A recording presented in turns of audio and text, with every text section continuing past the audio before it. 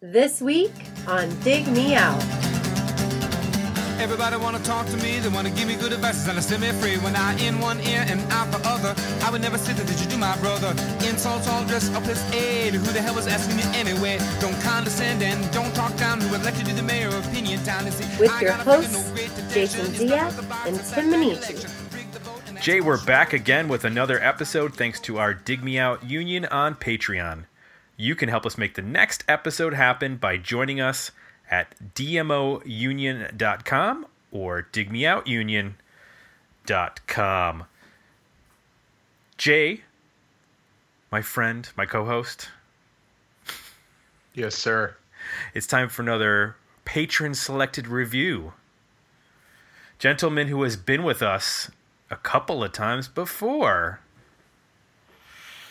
Always with the interesting picks. Last year, it was a very special episode with regards to Tool. We did Enema. And then before that, we did Laid by James. And if you're familiar with our guest pages, you'll know by now that that's Patrick Testa. Welcome back, Patrick. Hi, Tim. Thanks. Glad to be here. Hi, Jay. Howdy. How's it going? Good. It's good to have you back. Yeah, I'm excited about this, because Tool was a little bit of a departure. I kind of went into a, different, instead of reviewing from my perspective, instead of reviewing, it was more of a kind of an expose on experience with the band, which was, I thought was pretty cool. It was fun to do. It was a little nerve-wracking, but for myself, because we got a little personal and stuff. But besides that, it was awesome. And James, of course, was an awesome show. I remember going to England to see them when I was 30 years old. So that was kind of like a memoir of mine, a memory of mine. But now, are we introducing the album already? Yeah, I was going to say these are this is three diverse picks. Yeah, I was just going to say, what's the pattern here? Okay, this is the pattern.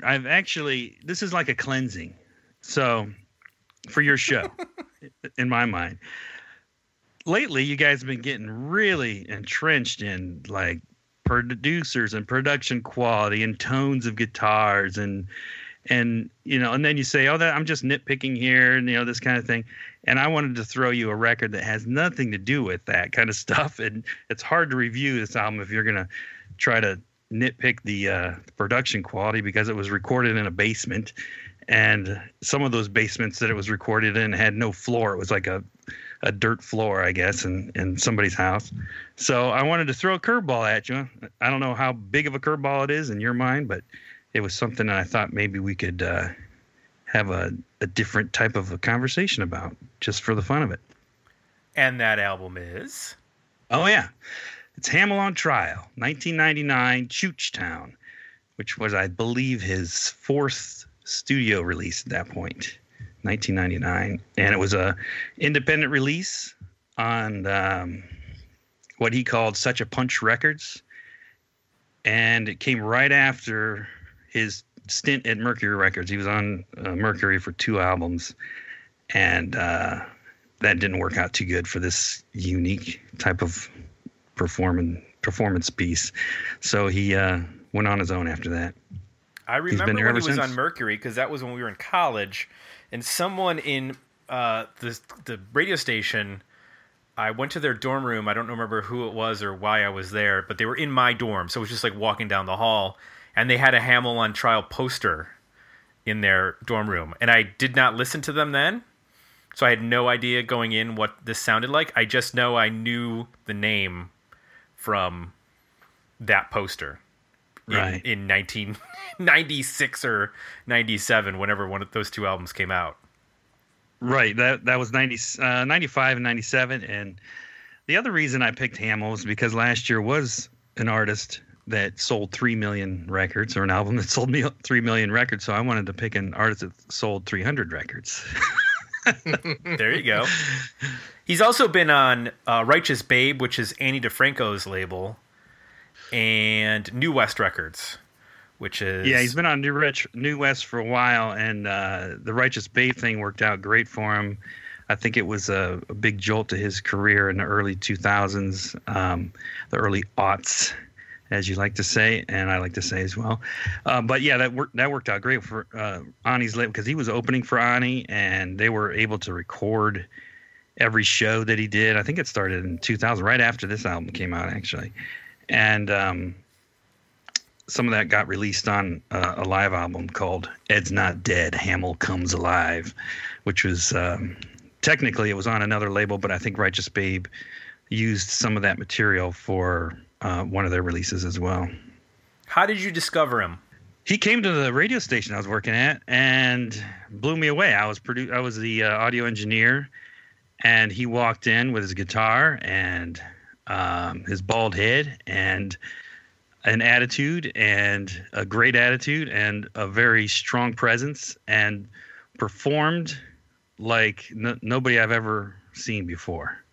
He took an acoustic guitar and, like I've said before, it turned into a weapon. It was amazing what he could do with it. He just hammers that guitar, especially live, and it's he'll occasionally put an electric sound on that guitar when he's playing live, but most of the time it's just amplified acoustic, and it still sounds like a monster's in the room every time he plays. So he was doing that in the studio, and I was blown away. I thought, man, this is amazing. Plus he was, actually the first time that I heard him was that day, and then I went and listened to the record. That was 1997. So The Chord is Mightier Than the Sword was out on Mercury, and he wasn't cussing. He wasn't anything like that.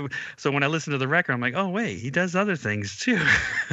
But he was able to turn it into a radio show very professionally, but still had his same veracity. It was really something else. Jay, were you at all familiar? No. Okay. I thought maybe it was a reference to Mark Hamill.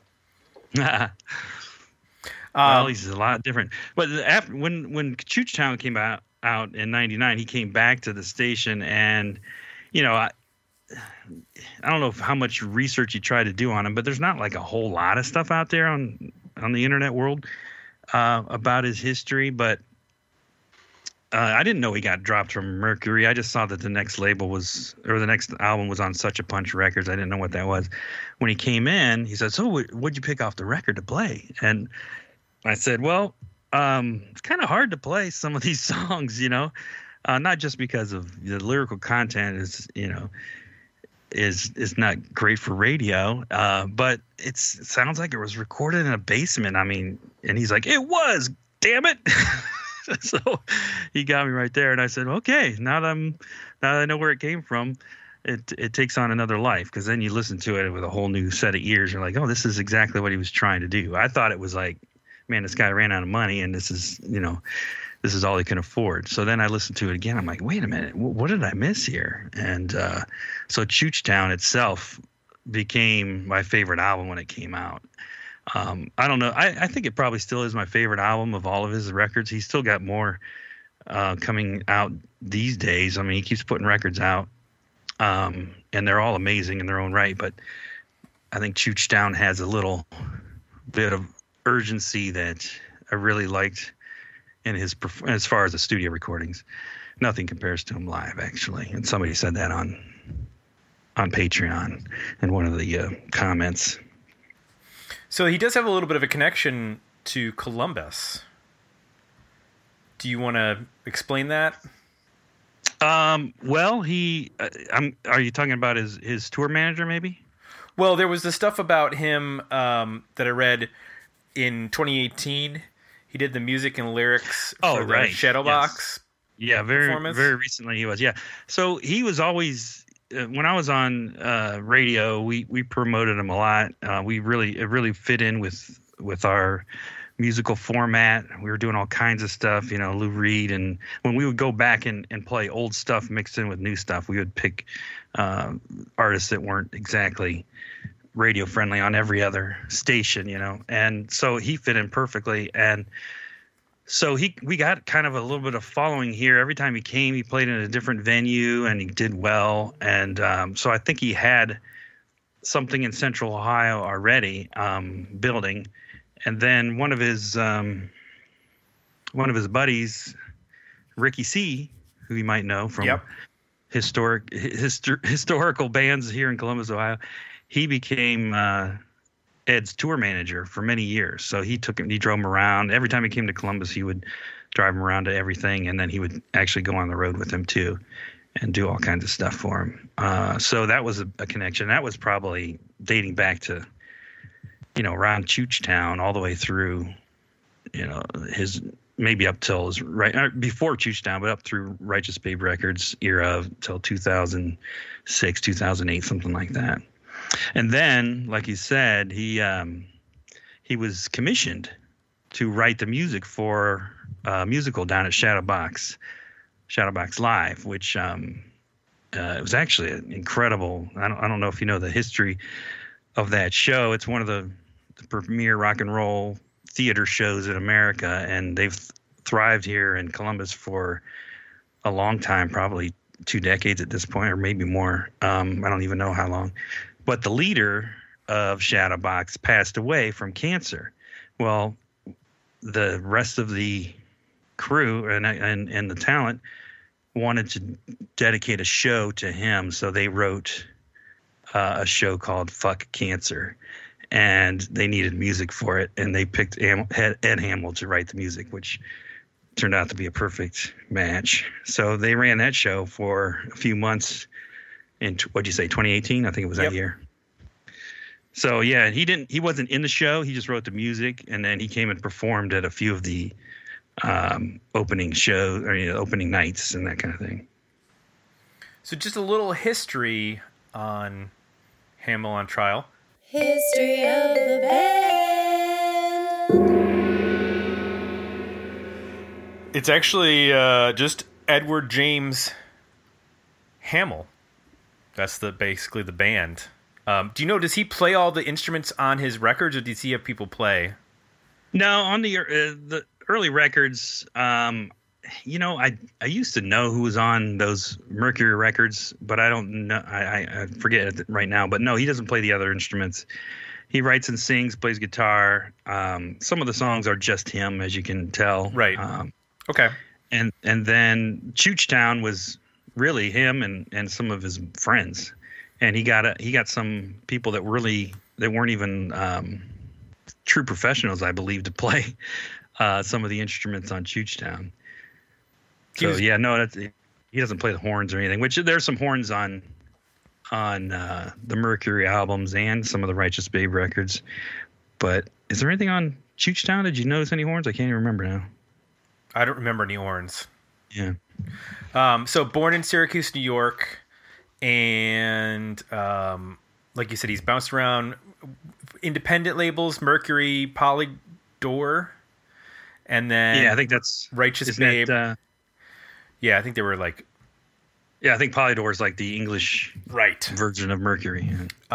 In 2000, he had a car accident. He had head and spinal injuries, and then recovered from that and put out the "Ed's Not Dead, Hamill Comes Alive" album that you mentioned.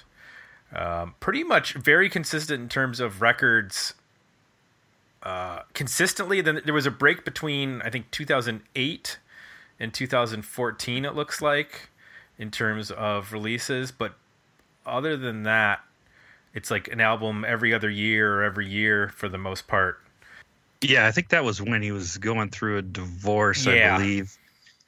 He has a kid, and that was the divorce era. Yeah. So we did get a comment over at Patreon from Aaron that I want to read. He said, I had never heard of Hamill on Trial, but waiting in line for a tasty organic donut at a festival in Australia, I could hear this raucous noise and laughter coming from a nearby tent stage, so I wandered in to have a listen. By the end of the gig, I was a fan. I do believe Ed is better experienced live, but listening to his albums always puts a grin on my face. This is not an album you listen to a lot. but I do enjoy his sense of humor and his take on unsavory topics. P.S. This man can rock an acoustic guitar with more power than a lot of metal bands and is more punk than most so-called punk bands. Yeah. I agree with that for sure. His live shows are, I mean, he commands the room. It's something else to see. I mean, everybody's got to try it once. He's always keeping it cheap.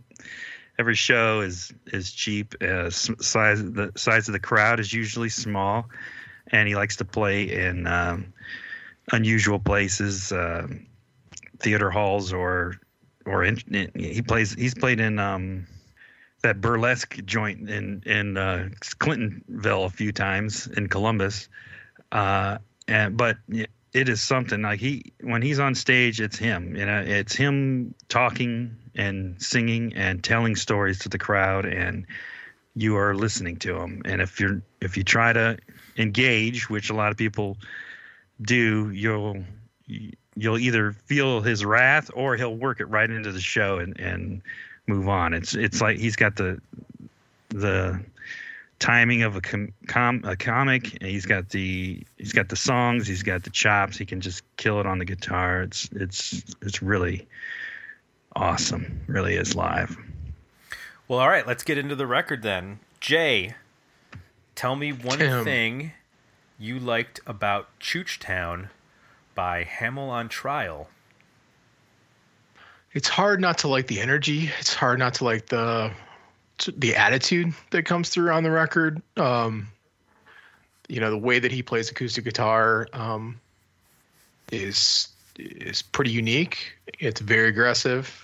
Some of these songs, they sound like punk riffs or metal riffs, but they're played on acoustic and delivered with, kind of a lo-fi recording style.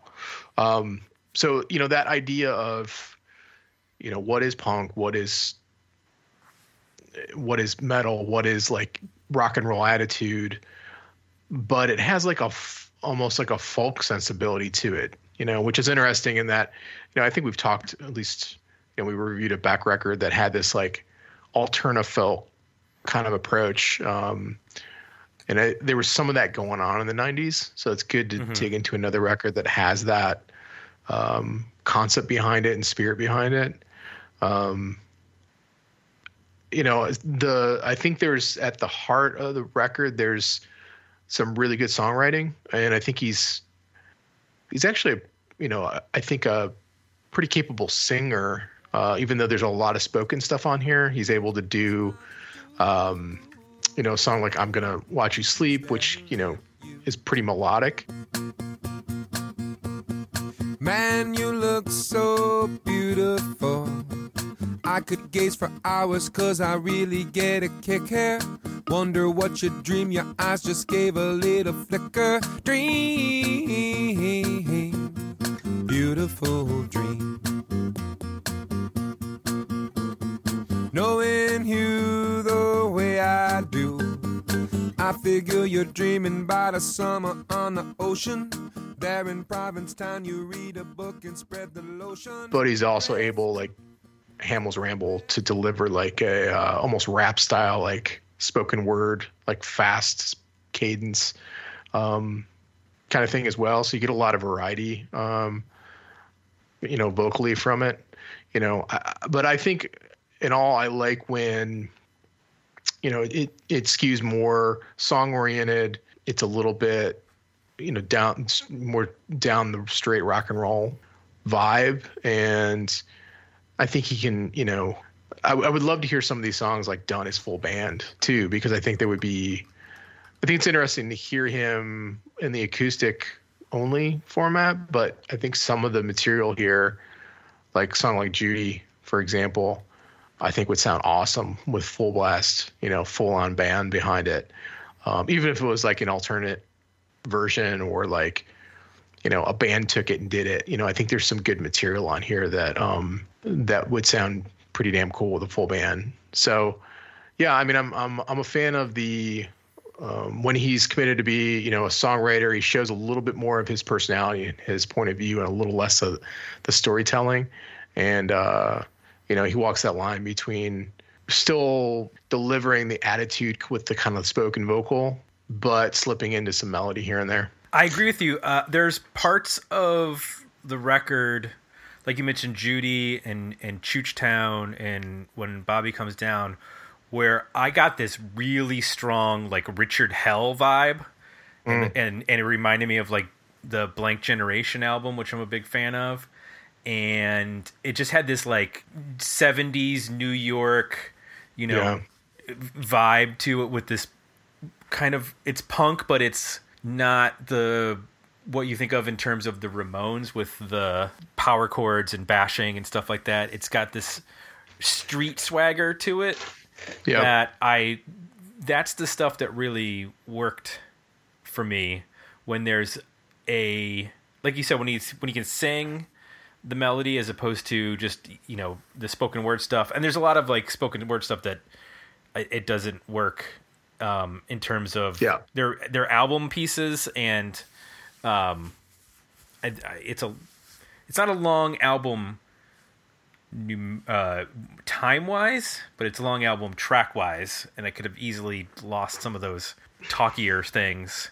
But I dug it when it gave me that, like, sleazy 70s New York vibe, because that's his stories that he's telling. Yep. Yeah, that's funny, because I got the even like not paying attention to the words, but just the way he phrases things and sings, I definitely got the New York, specifically this New York, New Jersey, like 70s vibe. And I was trying to figure out, like, to compare it to other artists, but it was like just a general, like, man, this sounds like Jake Isles or something, or like just the way that he phrases things and sings, like, it just was very familiar to that vibe to me, which is funny that you mentioned that. That's like the barroom vibe, right? Yeah.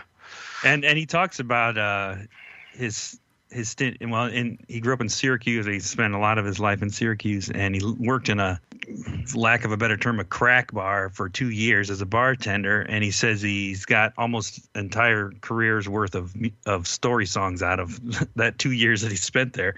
So, this is a great example. All these characters that are in this story are supposedly based on real people, real events, changing the names to protect the innocent, of course. And but yeah, this is actually a good time for me to drop in this quote I wrote down. I think I found this on Amazon. About, you were talking about the folk music part of it, and obviously he's got, he plays an acoustic guitar, and he walks around. If you just see the guy, you think he's gonna be a folkie. But this quote from Amazon said, "If you're looking for a ballad sung by some tearful folkie, Hamill on Trial is going to offend you." And that kind of summarizes, the folk part of it. Now, obviously, he infuses folk into his punk, into his rock and roll, into his. He's even got some jazzier stuff mixed in, and maybe some klezmer even sometimes, like you said, the New Jersey sound seeps in.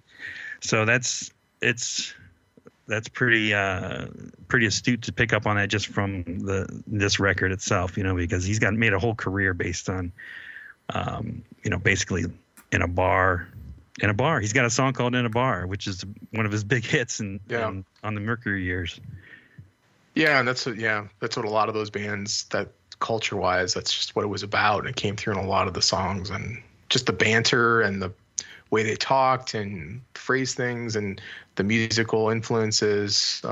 You definitely, like on the Lottery, you hear kind of like a 60s almost rockabilly kind of thing going on there, which is very prominent, in that New Jersey bar sound scene.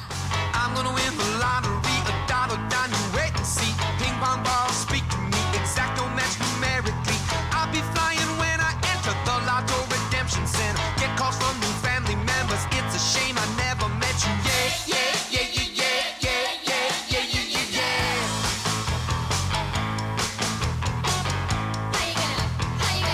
How you gonna do it? Get 'em easy, no jerk, call the psychic. Network.800, she will say, what's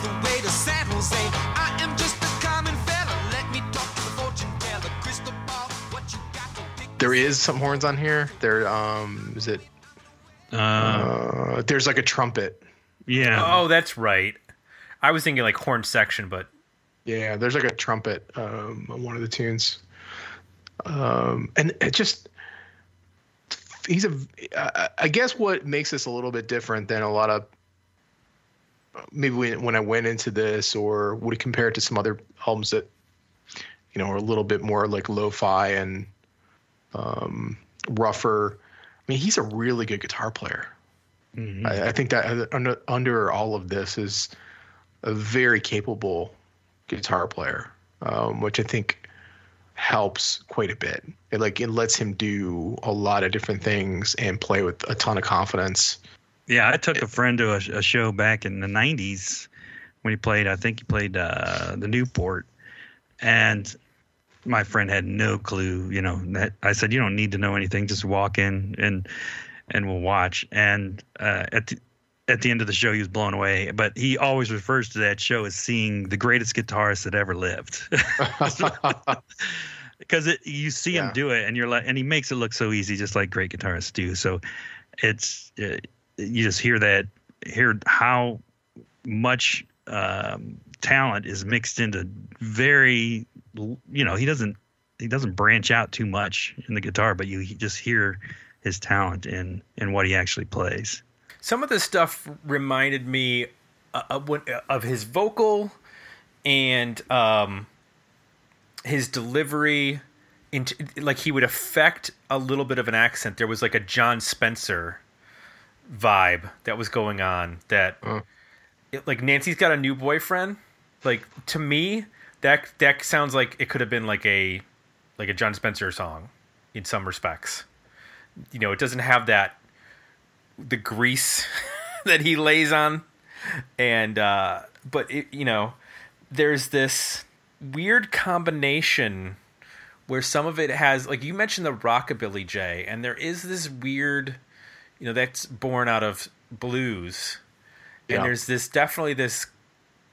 It's not apparent, I think, upon first listen, but there's this simplicity that that if you give it a couple listens, where you can hear like a blues influence on a lot of these songs, especially because they're so short for the most part. Well, I think Nancy's Got a New Boyfriend. That's, to me, my ear hears a Jay Giles Band song played at 4 times the speed. Like if you listen to the riff, you're like, okay, yeah, that's a bluesy kind of slinky riff, but he's just playing it really fucking fast, and it's just at a tempo and a raw production and performance that kind of throws you. But when you break it down, you're like, okay, yeah, I get what the core of that is. And if you play it slower and added the second guitar and had drums, and you can kind of see what it could be, or where what it's related to. Broke down in Houston on a pet ball run. She seen an El Camino, so she stuck out her thumb. Here we go again. Nancy got a new boyfriend. He had a story when they parked by the Nike World Drop. After dark, and the cash was sweeter than a Burger King shake. She barely used the gun that he asked her to take. She stole the car from the Motel 6. She seen a hitchhiker, he was in a fix. He had 2 grams of white, he had an Ozzy green. He was the cutest damn thing that she ever seen. Here we go again. Nancy got a new boyfriend. Patrick, what works best for you on this record? I like everything you guys are talking about. I mean, it kind of, the sounds wise, of course, there's blues influence, there's a little bit of rockabilly, there's punk, obviously, and folk. But what I like best is his demeanor. He comes up, he's unique in that he comes off with a very, very authoritative delivery, very authoritative lyrics.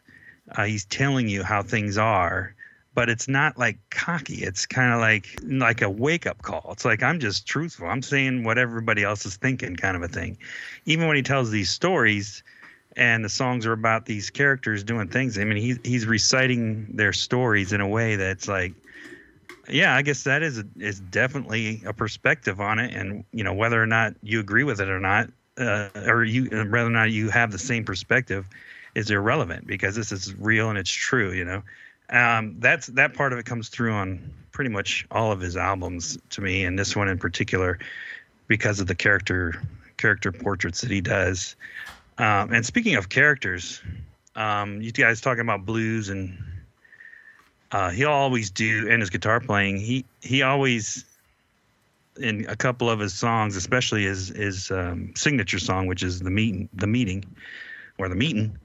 gonna be a meeting, he sings. He plays like, he'll do like a Muddy Waters riff in there as part of the song. Like, you'll hear him cite it and then play it. And he'll play, you know, Johnny Cash, and he'll play some rockabilly mixed in. And the thing is, what he's done since, you know, the blow up of the record sales industry, for him, you know, he's a guy that goes on the road 200 days out of the year and plays these shows and sells CDs in order to, you know, pay for his habit of playing music. But when the record sales, you know, dried up, he started painting. Well, he's been painting all along, and the cover of the Choochtown album is one of his paintings. So he's got this interesting style of painting, which is very folky but childish but cartoonish, but also very expressive as well. And so he started painting his heroes. Basically, anybody that he identifies with as an artist could be on one of his paintings. And then he sells these paintings at the show instead of CDs. So if you go to see him live, you walk to the merch table, he's got, you know, 20 or 30 paintings for sale, and his son is sitting there with the square ready to swipe your card. So that's how he's doing it these days. And it actually paints a great portrait of who he is, because if you look at who he puts on his paintings, he's not, you know, there's no Taylor Swift, you know, they're all famous people, but they're people that have influenced him in one way or another. And during, so you'll see like, you know, Johnny Cash I mentioned, and if you do a Google search on any of his paintings, you'll see a whole bunch of famous people like Salvador Dali and Bill Hicks, and which he's obviously has a song on this album about Bill Hicks, because it was right after he passed away. And you know, all these, you know, Kurt Vonnegut, Jello Biafra, you know, these are Mike Watt, Joe Strummer, these are his heroes, you know. So Patti Smith, Banksy. So he's kind of painting a portrait of his psyche when he writes his songs with his paintings. So it is very much steeped in history of music, including everything you guys talked about. So it's, you know, anybody that's a music historian or just loves old stuff that influenced everything that you hear now. I think that's what I like best about his performance and his music, because it speaks to all of that history, you know. So that's my favorite part. Very cool. Cool.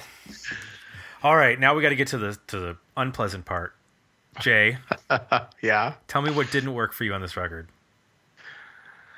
Well, I'm not a big fan of the kind of spoken word album like things, the go fuck yourself and shout outs, and it's almost comedy album territory. So I could do without that. There's some of the songs like Uncle Morris, like the stories are just so creepy and weird, and the people are so weird that like I have a hard time with the songs. So, you know, and some of the, I don't know if I love when he does the full band thing. So like when Bobby comes down, it's more of a full like 4-piece band sounding. And there's nothing wrong with the way it's recorded. Like I'm fine with that. I like the, you know, that kind of basement-y room sound.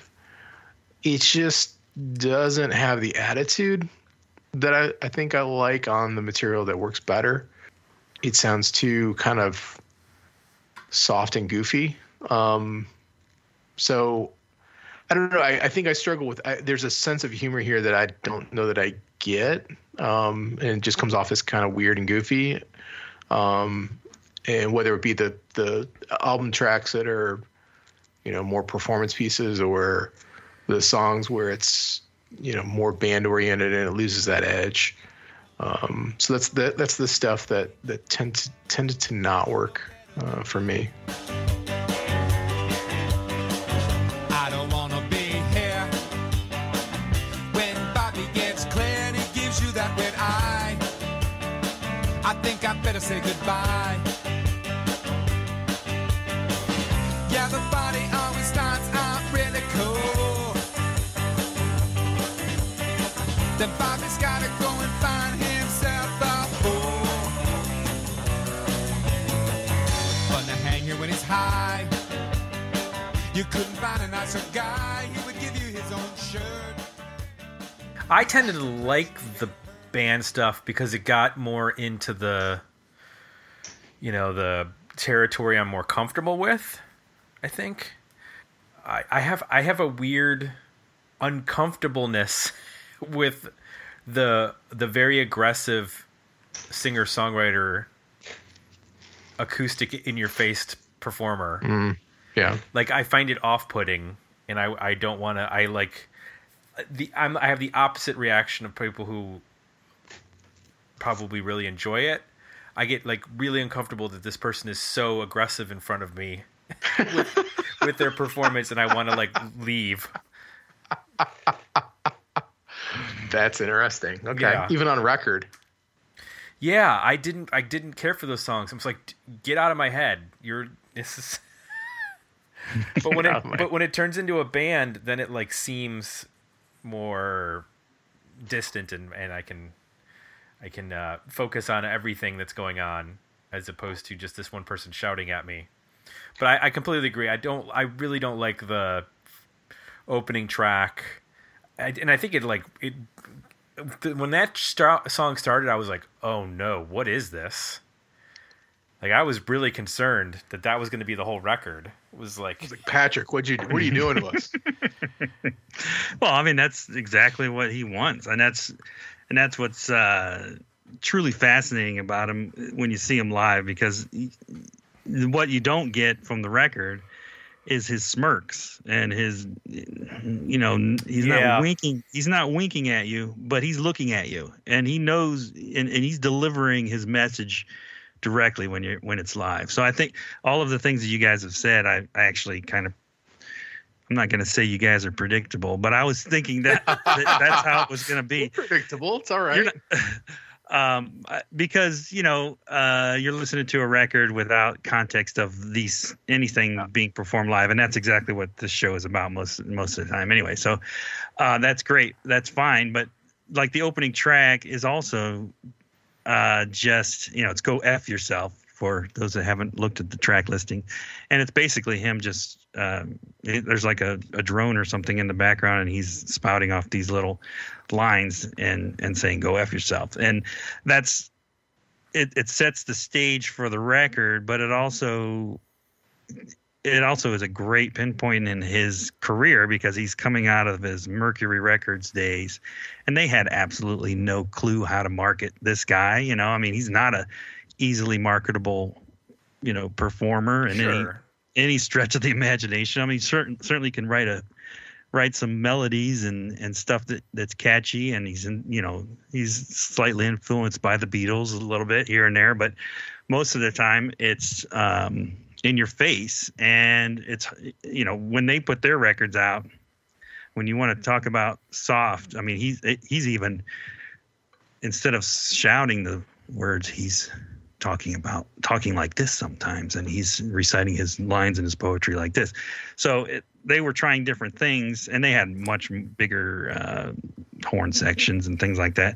And the songs did work in some fashion for what they did, but it wasn't nearly as successful as when he just lets himself go and do his own thing and forget about, whether we're going to write a hit song or not. This is like real. This is punk music. This is life. And, he wrote a tour called The Terrorism of Everyday Life, which is both on Ed's Not Dead. A little bit of that is on there, but the show is on a double album, or an album called it's a Righteous Babe Records release called Rant and Roll, where the first album is the live CD, and then the second CD is second disc is a DVD, which is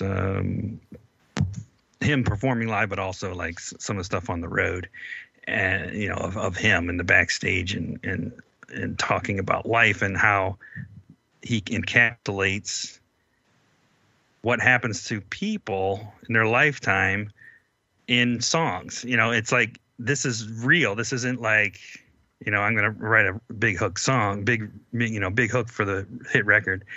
I'm going to write a song that it's going to make Tim squirm in his seat. But it makes you think, especially afterwards. You're like, oh yeah, he really made a good point there. So there's his politics are unabashedly extremely left. And he talks about this, and I think it's in the Terrorism of Everyday Life show, that he was hired by somebody to do a show in New York City. There was going to be a convention, and he's like, okay, yeah, the guy called him up and said, I want you here. You're my man. And he found out after he said yes that it was a Republican convention, I think in New York City. And he calls him back and said, hey, you booked me for a Republican convention. He goes, yeah, that's exactly what I want. So this guy, he goes and performs his show to all these people that are clearly on the opposite spectrum politically than him, and they are laughing their asses off, loving everything he says, until slowly that he starts offending people throughout the show. Because first they think it's, a joke is a show, that kind of thing. Then they start to realize this is real deal, and then they start leaving. He goes, the place cleared out by the end of the show, and the guy came up to him.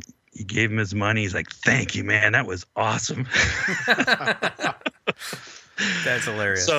So yeah, he's the real deal when you go see him live, especially. So I think with the perspective of a live performance, the songs they take on, and yeah, that's with any band, they take on a new life, whether it's better or worse, depending on what type of a performer they are. But reality always sticks. And even like I said, if you see him perform some of the songs that you thought were offensive in any way or just uncomfortable, it's different live because you see him and you're like, okay, this is him. He's presenting his side of the case. It's Hamill on trial, right? It was a joke to begin with, the name, but it stuck, and that's exactly what he does every night. He puts himself out there. I don't have any problem with the material. Like I didn't get offended by anything. Oh, no, I don't. I'm not a pansy. Well, the uncomfortable part.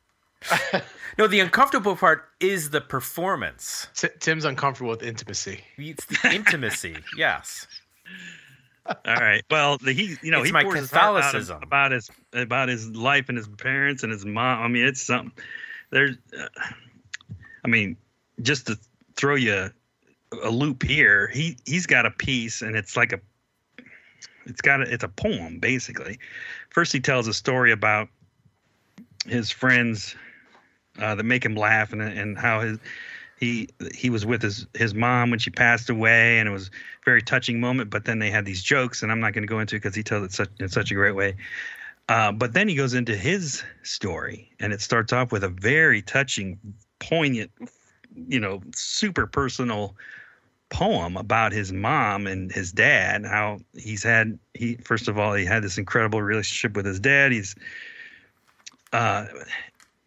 a lot like him. You can tell just by the way he described his dad. And then they were married for 50 years.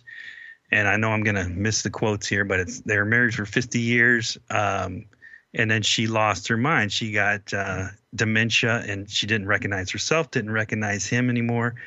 And his father ended up killing her and killing himself, wrote a suicide note, and left it for Ed and told him why he did it.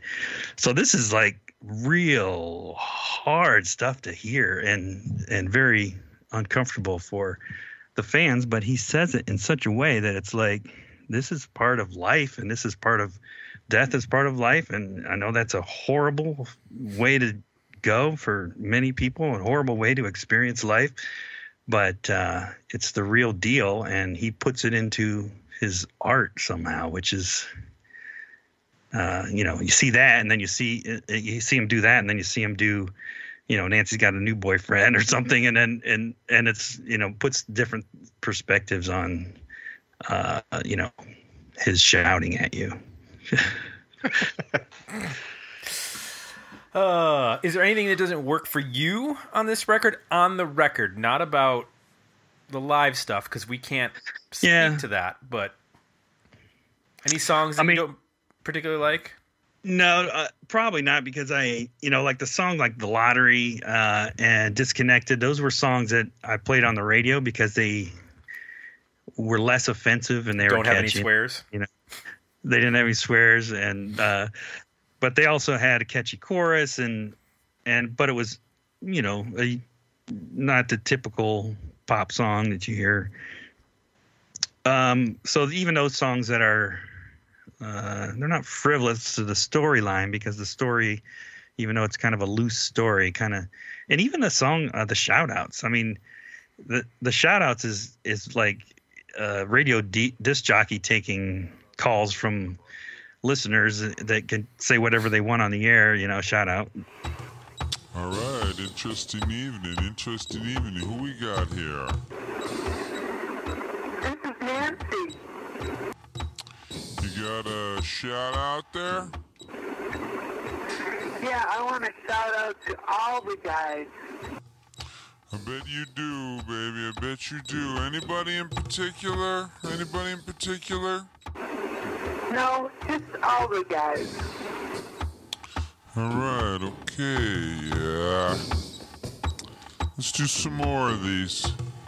Next caller, what you got to say here? I did not win the lottery.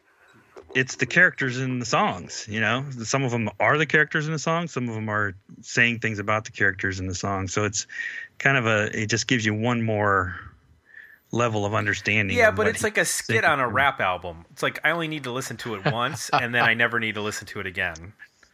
Yeah, maybe so. But I mean, 2 minutes in between a few songs is not a big deal to me. But so I like to listen to albums, and I don't have another album to review right after this one. Man, we're jumping right into the next record. Right. It never ends. It never ends for us. So you play this on the radio. Do you know if this got any sort of, outside of maybe college radio, I can't imagine this getting played on any main, did CD 101 play this? They didn't. I don't think they played any of his stuff, but they knew of him because of him playing in town and that kind of thing, and there was a little bit of a buzz there in the late 90s for him in Columbus, but no, I don't think they ever played it. It's just too far outside of the realm of regular, alternative pop or rock, So no, I doubt it. But he's really. It was. I wish I had. There is one review of Choochtown on the internet, and I couldn't find it before today, and it basically is the catalyst for his success in Europe. Like, he's got a pretty big following in Ireland and Scotland and Europe, and he goes there every year pretty much. And it all stems from one review and the release of Choochtown, which was pretty successful over there. So I don't know, some of your listeners from Europe might know his name even more so than Americans. Oh, interesting. All right, we got to do it. We got to get to that point where we ask the question, were the album, better EP, and decent single? We got some answers We got some responses from our poll, which we'll get to after we level our decision. Jay, where do you land? Where the album, better EP or decent single? I am landing at an EP. I've got, to me, the record really kicks in with Hamill's Ramble. I think I'm going to Watch You Sleep. I listened to the live version of that, and I might even like the live version better, but it's probably one of the better written songs on the record. Disconnected, I like. Judy, Joe Brush. And we didn't talk about it, but the Bill Hicks song and the Ascension acoustic thing, I really enjoyed. I'm a fan of Bill Hicks, and again, it's one of the. You're a fan of Bill Hicks? Yeah, I didn't know that. Well, yeah. Well, interesting. You're not? What's wrong with you? I've never really listened to Bill Hicks. I don't know. That's why he's not a fan. I'm not anti Bill Hicks. I'm more a George Carlin guy. Okay. Anyway, no, I think it's actually another well-written song. It's melodic, and then that acoustic piece that precedes it just shows off his ability to play acoustic guitar. It's almost an oddity on the record. When you get to that track, you're like, "What? Am I on the same record, or what happened?" So that would be my EP. Lose all the goofy stuff and the band songs. Well, I'm also at an EP, but not your EP. We got a double EP here. Yeah, I would be with When Bobby Comes Down, Nancy's Got a New Boyfriend, Choochtown, Judy, The Lottery. What is that? And I do like I'm Gonna Watch You Sleep. I think that would fit on there as well. Because I like that, whatever he's doing on the guitar, that like plucking, percussive plucking that he's doing. I like that better than just the intense strum that sounds like he's just like running his fingers across a washboard. Like I don't necessarily love that style of guitar playing all the time. So I guess that's 6 songs. So I'd be at a 6-song EP for this. Patrick, we know that you're at a worthy album, correct? Well, yeah, I mean, it's good. Yes. It's a great album in my opinion, and it actually isn't I wouldn't say it's the perfect introduction to Hamill on Trial if you've never heard him before necessarily, only because unless it piques your interest a little bit, because then, you know, his other albums, this album is probably his least socio-political of all of them. He gets into some really heavy stuff sometimes, and he stands up for people that usually that don't have the biggest voices in the world, and in some of his songs. So it's that kind of stuff on his other albums and live, of course, show different sides of him. But this one, you know, you mentioned the Bill Hicks thing and the melodies that he writes on some of those slower songs or ballads or whatever. You know, he writes songs about he has a couple songs about his mom that are kind of like that, and so those songs juxtaposed with you know, the brash songs is great, and it comes across in other albums probably more so than this one, but you guys have definitely both mentioned that, so that's part of this record as well in some fashion. You mentioned Choochtown, and did you guys pick up on it's kind of, I guess it's kind of like a reference to maybe the Dead Milkmen, or, you know, in Choochtown, where he breaks down in the middle, and it's Chooch now talking, saying, "Hey, Baldy, you write songs about everybody. Why don't you write a song about me?" And Hamill says, "Well, here, I got one for you. Here, how it goes, you know." And he sings Choochtown in the tune of Downtown, which is an old 60s soul song, and which reminded me of the Dead Milkmen, Bitch and Camaro, right? They were singing The Doors, but they make their own lyrics to it. They sing "Love Me 2 Times, Baby." So I think that not only does he tap into little segments of punk history, but there, he played it. It was, I can't even remember who did Downtown. Was it the Coasters or somebody like that? One of those bands, yeah. Yeah. So yeah, it's. I like it. I like the record all through, from beginning to end. The ending is the Bill Hicks part, which is poignant and says a lot about himself, because that's he's dedicating that performance to Bill Hicks and his memory. And I agreed with the sentiment. It would be really interesting if Bill Hicks was still alive with what's going on in the world today.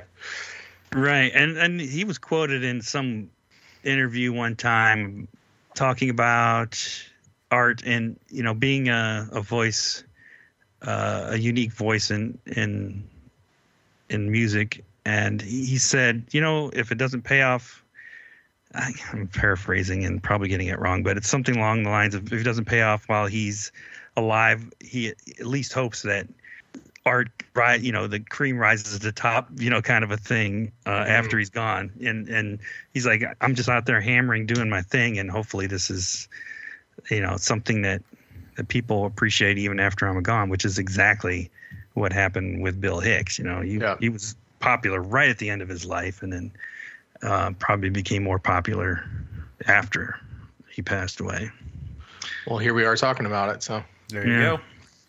I do want to mention that our poll ended up 60-40 between Worthy Album and Decent Single. So some people were not on board with the That's the first time, isn't it? Yeah, well, that's a very stark difference. What would the decent single be? It's got to be Hamill's Ramble, in my opinion. That one is the most like a lot of his other records is Hamill's Ramble. So if you listen to that song, you kind of get a taste of a lot of his other stuff, but just the way it sounds, he's always saying something different. He's always telling jokes in the story and his performance too. So when you talk about it being, almost comedy territory, he'll stop in the middle of a song, or he'll start a song and then stop and go, wait, I got to tell you the story, and it ends up being hilarious, or a take that you never thought you'd hear from a stage before. So, right. Let me see if I got one more quote for you. I think I do. This one's from himself. Sometimes it's pretty discouraging picking a life in the arts, particularly if you're trying to have a distinctive voice. But there's nothing that gives me a thrill besides hanging with my wife and son, like playing music. Nothing. Everything else is nothing. It's just a pain in my ass to get to the next gig. So that's a true troubadour there. That is a troubadour. That's a perfect word for that. Patrick, you've done it again. You've brought something unique and personal to us, and I appreciate that. You got it, man. Thanks for having me on. I appreciate you guys. I appreciate what you guys do, and keep up I can't believe how hard you guys work, man. You got to do this. Sometimes you're doing it 2-3 times a week, right? This is sometimes it gets the schedule gets a little compacted, but I picked this album 3 months ago, and it took me 3 months to get ready for today. So. We get a week, right? Every week we're churning and burning. So if you're you and the other patrons on, because then you guys do all the work. Yeah, right. That's true. Yeah, we're doing all the work. Yes. Well, if you like what you hear, fans out there, fans of Dig Me Out, if you like what you hear from Hamill, go buy his paintings. Listen to his songs, of course, because music's free now, right?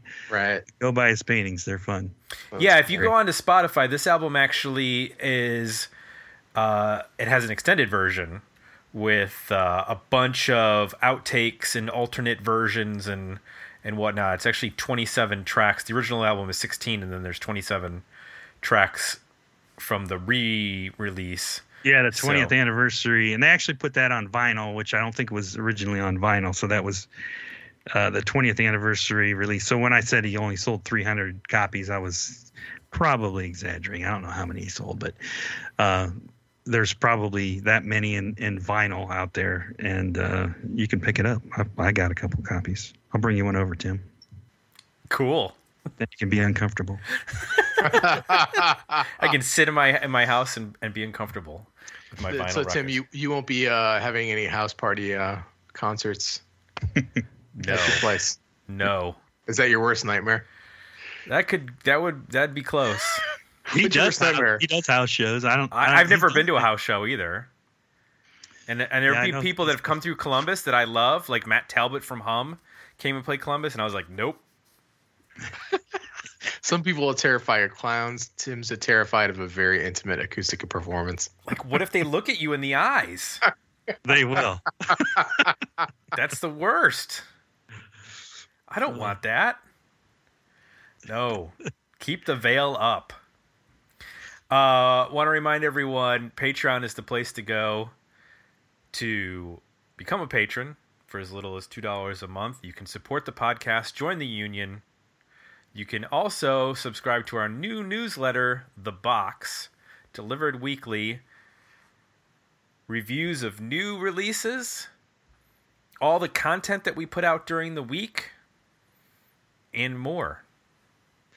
You can get the 80s episodes, so all the bonus content. Yep. And you don't even have to give any money to Patreon. You just give it to Substack instead. Yep. But yeah, head over to our website. It's linked up there in the footer, and there's a banner at the top of the site. And of course, if you like what you heard, Apple Podcasts is the place to leave us some positive feedback. So for JM Tim, we're out. We'll be back next week with another episode of Dig Me Out. Thanks for listening. To support the podcast, visit www.patreon.com/digmeout and become a monthly subscriber at www.digmeoutpodcast.com, where you can find links to our Facebook, Twitter, and Instagram pages, as well as our merchandise store at Zazzle.com. He had cancer. I wish Bill Hicks was alive.